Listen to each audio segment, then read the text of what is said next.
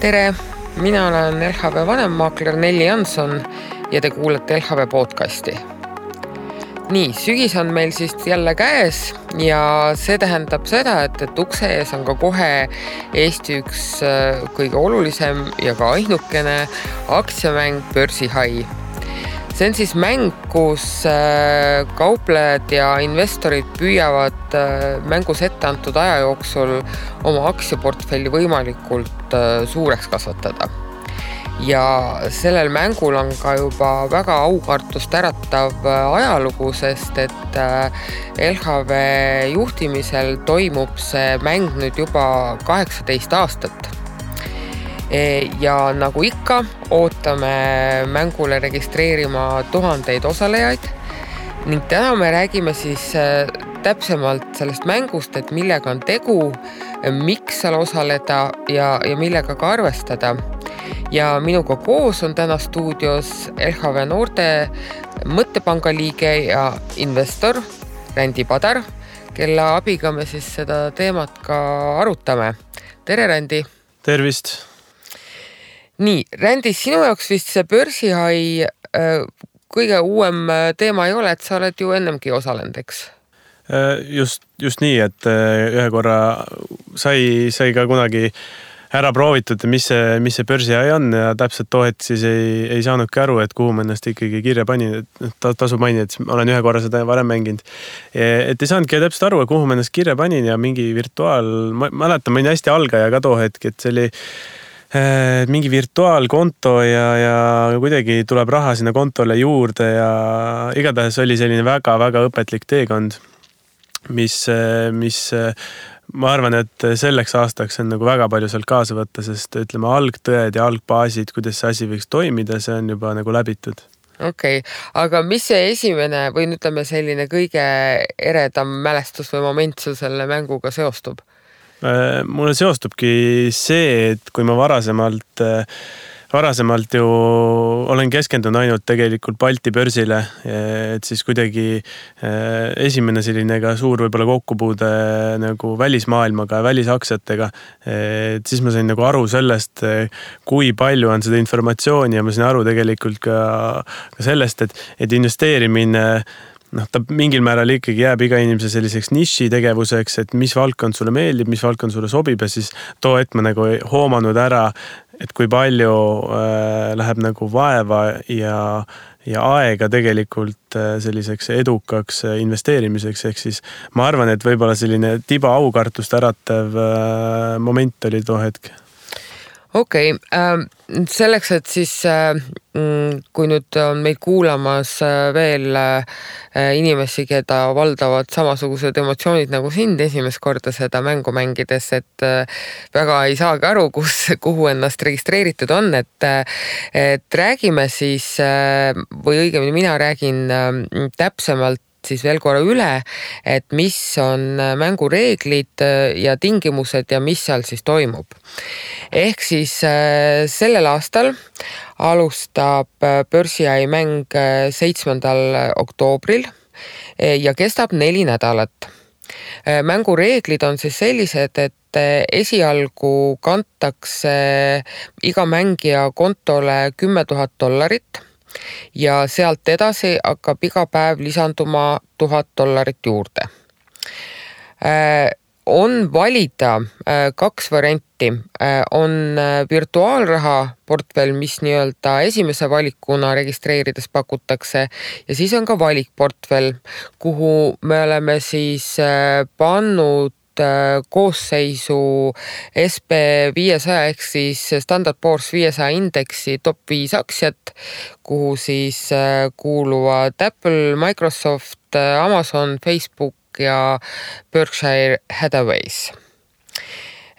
Saab kaubelda just nimelt ainult selle SP500 indeksi aktsiatega. Selleks, et natukene veel värvi juurde tuua, oleme me lisanud veel mõned aktsiad, mis on turul ja investorite seas populaarsemad. Tesla, mis võib-olla ei vaja väga tutvustust, ehk siis tuntud elektriautode tootja kurikuulsa Elon Muskiga eesotsas, siis Alibaba, mis on siis põhimõtteliselt Hiina Amazon, aga lisasime ka natukene värsket verd, ehk siis alles hiljuti oma börsidebüüdi teinud USA ettevõtted, näiteks nagu Beyond Meat, mis siis tegeleb taimse liha tootmisega, ehk siis väga New Age sektor. Siis Work ehk siis selline kommunikatsiooni platvorm ja Uber muidugi, et ehk siis sõiduteenuste pakkuja ja siis meie Bolti suur konkurent. Nii et need ettevõtted ei ole SP500 indeksis, aga nendega on siis võimalik ka mängu ajal kaubelda. Kuidas siis registreerida, et registreerimise kõige selgem juhend on LHV kodulehel, ehk siis kui te lähete lhv.ee/hi lehele, siis seal on väga täpsed juhendid, kuidas endale mängukonto luua, et kui te juba olete LHV klient, siis see on lihtne, seda saab teha läbi internetipanga, seal on eraldi kohe menüüs börsi.hi mängusektsioon, kus saab siis ennast ära registreerida. Kui te ei ole LHV klient, siis te ei pea nüüd selle mängu tarbeks kohe kliendiks hakkama, aga võite. Ja siis peate ennast lihtsalt kasutajaks registreerima ja siis saate juba ka mängukonto avada.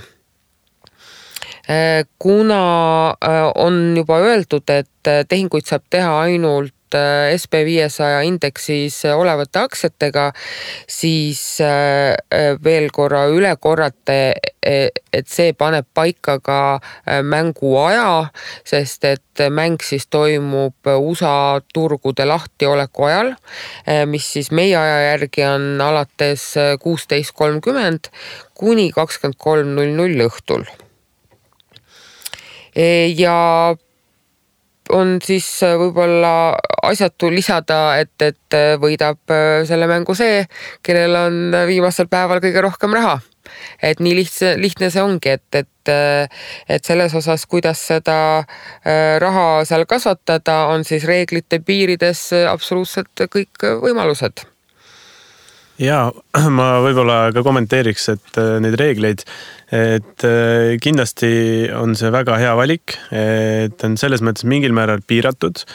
SP500 on ikkagi tuntud ju väga nagu tugevate ja kiftide aktsiatega ja see, et te olete tegelikult lisanud sinna mõned sellised veel, näiteks Tesla, kes on ka eestlaste lemmik aktsia, et olete need nagu juurde lisanud, need on nagu väga, väga hea ja lahe. Aga ma olen kuulnud, et börsi.hi on ka tegelikult nüüd nagu noortele rohkem sellist kõlapinda tekitamas ja et võib-olla Nelli, sa natuke nagu räägid sellest ka, et noortele kuidas see võiks üldse nagu välja näha, et kuidas, kas eraisikuliselt või saab seda ka koolidega või kuidas see nagu välja näeb? Ja, et me noori ootame tegelikult väga mängima, et selles osas vanuselisi piiranguid ei ole ja väga tore on, kui noored investeerimise ja börside vastu huvi tunnevad ja noortel on see ka super võimalus absoluutselt ilma igasuguse riskita tegelikult proovida, mismoodi reaalselt aktsiate tehingute tegemine välja näeb, mille peale ettevõtete aktsiad liiguvad, et rohkem seda turutunnetust endale tekitada. Nii et kes kooliõpilastest meid praegu kuulab, et siiralt soovitan, see on kogemusena väga hea. Ja selleks, et teie motivatsiooni kõrgel hoida, siis me eraldi koolinoortele siis pakume välja nädalased auhinnad, ehk siis iga nädal saab parim koolinoor, ehk siis parima või siis suurema portfelliga koolinoor eraldi auhinna 100 eurot. Ja selle koolinoore all ma siis pean silmas inimest kuni 19 eluaastani. Ja mängu lõpus saab parim koolinoor ehk siis suurima portfelliga auhinnaks 200 eurot pluss investeerimisalane raamat ja pluss tasuta Äripäeva tellimus. Jaa, see on nii selles mõttes hea platvorm või selline kihvt ka kogemus nagu noortele, et kui tahad alustada samamoodi, kui mäletan, kui mina esimest korda mängisin, et olge julged, pange ennast kirja ja mis sa rääkisid selles mõttes selle kooli koha pealt, ma isegi kutsuks üles nagu kollektiive ja töökeskkonda nagu omavahel siis võistlema, et mul oli ka hästi raske see aasta on olnud sellise ühtse meeskonna valimisega, et küll on, kui olen selles mõttes ülikooli viimasel aastal ja mul selle omad sõbrad ja oma seltskond, et küll nendega koos midagi teha, siis samal ajal on ju mitu erinevat töökeskkonda mul, et kellega omavahel võistelda või kellega koos seda mängu mängida, et kindlasti on koos lõbusam ja miks mitte proovida seda kas esimest korda, teist korda, aga igal juhul pange käsi külge. Ja, et üks hea variant on tõesti, et panna seal on võimalus siis, eks ole, oma portfellile nimi panna, aga siis ka meeskonna nimi, ehk siis kui näiteks otsustate kogu klassiga osaleda, siis on kergem üksteise tegemisi jälgida, kui pannete siis meeskonna nimeks siis oma kooliklassi näiteks, et siis saate ka omavahel nii-öelda jõudu katsuda. Aga natukene siis üldistest auhindadest ka, et peaauhind on 2000 eurot pluss seesama investeerimisalane raamat ja Äripäeva tellimus, aga samamoodi nagu koolinoortel on siis ka nädalased eriauhinnad, ehk siis parim või suurima portfelli nädala kestel saavutanud mängija saab 1000 eurot. Aga räägiks võib-olla korraga sellest, et võib-olla ongi siis mõni alustav investor või algaja, kes siis pole börsiaiga varem nagu kokku puutunud, et kuidas ta üldse nagu sinna tulema peaks või hea küll, ta registreeris ära, aga mis siis edasi? Et mis sa arvad, mis võiks sellised esimesed sammud tal olla? Võib-olla siin oleks hea veel, meil on nüüd natukene selle börsiai mängu alguseni aega, et veel viimane nii-öelda spurt teha mingisuguse teabe või infootsingus, et tegelikult kui siin varasematel aastatel börsiai mängu puhul oligi väga raske inimestele midagi lugemissoovitust anda, sest ütleme, eesti keeles väga palju ei olnud. Aga tänavu peab ikkagi ütlema, et investeerimisalast kogemuspõhist informatsiooni on veebis ikkagi väga-väga palju tekkinud, nii et alustades LHV enda finantsportaaliga tasub kindlasti külastada ja sealt edasi erinevad blogijad, võib-olla mõned raamatud, Trendijänki on sul mõni raamat, mis sulle võib-olla algajana väga suurt tuge andis soovitada? No kindlasti Jaak oma raamatuga rikkaks saamise õpik ja võib-olla võiks seal siis spetsiifilisemalt võib-olla rohkem aidata tal valmis kirjutatud aktsiatega rikkaks saamise õpik, ehk siis nagu puudutaks võib-olla rohkem neid nagu põhitõdesid just aktsiainvesteeringutel. Aga ma julgeks soovitada tegelikult, kes jõuab veel sirvida, lugeda siis Seppo Saario kuidas ma investeerin börsiaktsiatesse, võiks olla ka selline investori ABC või selline alustala, et nende teadmistega on tegelikult väga hea nagu edasi liikuda. Aga ma olen nõus, et teabe kogumine just enne siin võistlust on selline üsna märgilise tähtsusega, et kui on eeltöö tehtud, samamoodi nagu ma enne mainisin seda meeskonnavärki, siis mina see aasta ei ole üksi seda mängu mängimas selles mõttes, et meil on moodustatud selline tiim, kus mis SB500-s, kui me eksi, siis on seal 11 sektorit erinevat sellist tegevusala ja me jaotasime need 11 sektorit omavahel ära.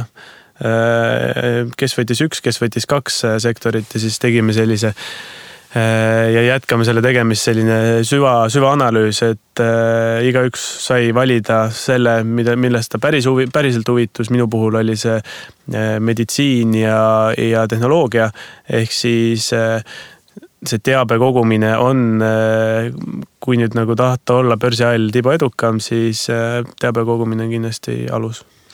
Sinu jutust ma nüüd sain aru, et sa kindlasti osaled, eks? Absoluutselt. Ja kas nüüd ma saan aru, et te olete need sektorid seal omavahel ära jaotanud, et kas on sul äkki paotad salatuskattet ka oma strateegiatelt, et kuidas sa kavatsed oma mängu hallata? Jaa, strateegiate puhul oli hästi keeruline, sest me küsisime oma meeskonna siseselt täpselt selle sama küsimuse. Kuidas me peale lähme, kuidas keegi peale läheb. Ma ajaloost tean ühe oma sõbra kogemust, kes mängis 2 tehinguga ennast sinna top 100 sisse, et tingimata ei tähenda paljude tehingute arvuga võistlejal, ei tähenda, et ta kohe edukas on. No raske veel öelda, ma ei ole tänaseks veel välja mõelnud, millise strateegiaga nagu peale minna. Ma olen väga pingsalt jälginud, mul on oma selline nii-öelda watchlist, seal on 10-20 aktsiat hetkel valvsa pilgu all, mis nad tegema hakkavad. Kindlasti suurematest võib öelda, et seal on näiteks ka Apple, kuna Apple'il tuli jälle iga sügis ju tuleb välja uued siis tooted, et see on hetkel seda hinda, kui me eksisime 209 pealt oli selle kuu algus, hetkel on seal kuskil 221, 223, midagi sellist. Et sellised hinnamuutused ja selliseid käitumisi on nagu päris pikalt nagu jälgitud. Ehk siis ma jätan hetkel vastuse võlgu ja vaatame pärast börsiaid. Vaatame jooksvalt. Aga natukene võib-olla siis, kes meid kuulab, et kui tal nüüd täitsa ühtegi mõtet peas ei ole, siis millele tasuks kindlasti tähelepanu pöörata on see, et see mäng langeb ka tulemuste hooajale. Ehk siis sellel perioodil hakkavad USA ettevõtted teatama oma 3.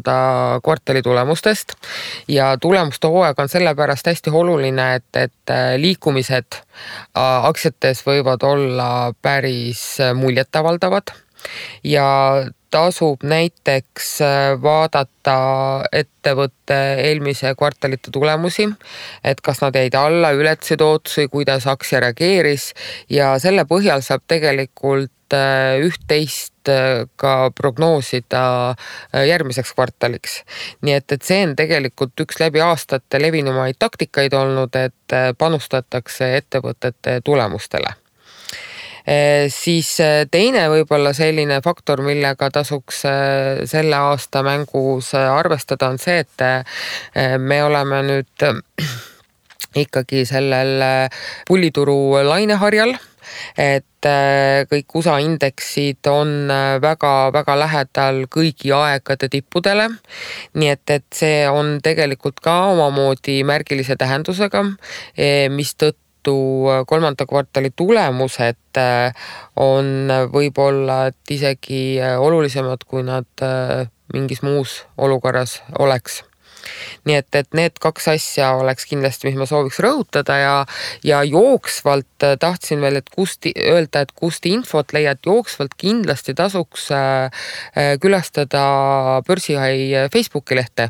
Et seda me regulaarselt ka mängu jooksul kogu aeg värske informatsiooniga täiendame ja kaasa arvatud üritame sinna ka panna põnevamate ettevõtete tulemuste teatamise ajad ja tulemused ise ka. Nii et seal tasuks kindlasti ka Facebookis silme peal hoida, et mis toimub. Ja kui ma ei eksi, siis on ka Börsihai kasutajatele või registreerinutele äripäev lugeda. Jaa, seda ka. Et äripäev ka kindlasti, et ütleme, et mängu ajal tegelikult on neid kanaleid ka päris palju, kus tasuks ikkagi silma peal hoida, sest iialgi ei tea, kust te selle kuldmunevahane leiate. Rääkides veel sellest nagu mängust, et sa ütlesid, see kestab 4 nädalat ja kas ma sain õigesti aru, et siis iga nädal on loosimine vaheauhindadega?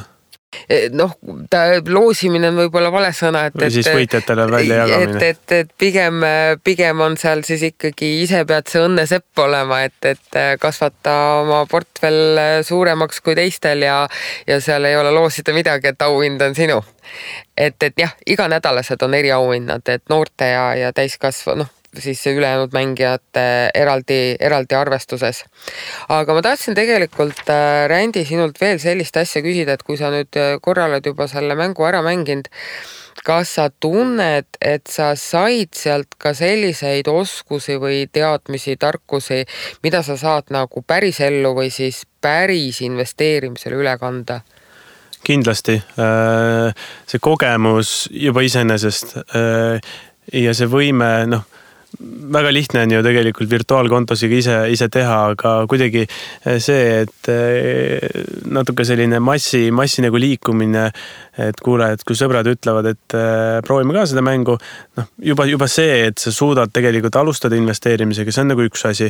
Teine asi on see, et see ei ole päriselt siis sinu raha, et sa saad proovida oma siis selliseid, ma ei tea, materjale, mida sa oled nagu läbi sirvinud, läbi lugenud, et kuidas keegi nagu käitub turgudel, just nagu natuke selliseid teisi strateegiaid, et see on kindlasti väga-väga nagu selline oluline, et siis selle pealt saab jälle nagu õppida. Mis ma kolmandaks arvaks, mida sealt nagu börsihaist kaasa võtta on võib-olla sellist üldse investeerimise põhitõde, ta nagu selgitab ka, et tegelikult milline investor sa lõpuks olla tahad.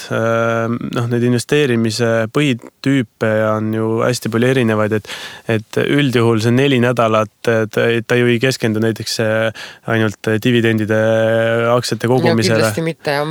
Et ta on pigem selline aktiivne ja mina sain nagu sellest tookord aru, et mulle isegi meeldib see selline aktiivsem, infot tuleb küll palju nagu läbi kammida, aga võib-olla sellise väga noore inimesena, ta on silmaringi jaoks ka nagu väga, väga hea. Et võib-olla need 3 asja, mis ma nagu kaasa võtaksin või võtsin. Ehk siis, kui kokku võtta, siis vaatamata sellele, et börsihai on ainult mäng ja tegevus toimub virtuaalrahaga, siis kasu on päris praktiline ja reaalne. Absoluutselt ja see on ka midagi, mida ei õpeta kuskil klassiruumis. Et kui sa saad ise käe külge panna, ise proovida, et see on ju kõige parem õpe ja kui seda nagu iga-aastaselt teha, minu arust saab nagu ainult paremaks minna. Võt siis selle üleskutsega tegelikult tõmbakski meie börsihai nii-öelda infopooltunni otsad kokku. Minge LHV Hai lehele, registreerige ennast mängijaks. Nagu te kuulsite, siis mäng on küll virtuaalne, aga kasu on reaalne. Ja 7. oktoobril kohtume kõik teiega börsil. Mina olen Nelli Jansson ja te kuulasite LHV podcasti. Aitäh, Randi ja aitäh kutsumast. Head päeva.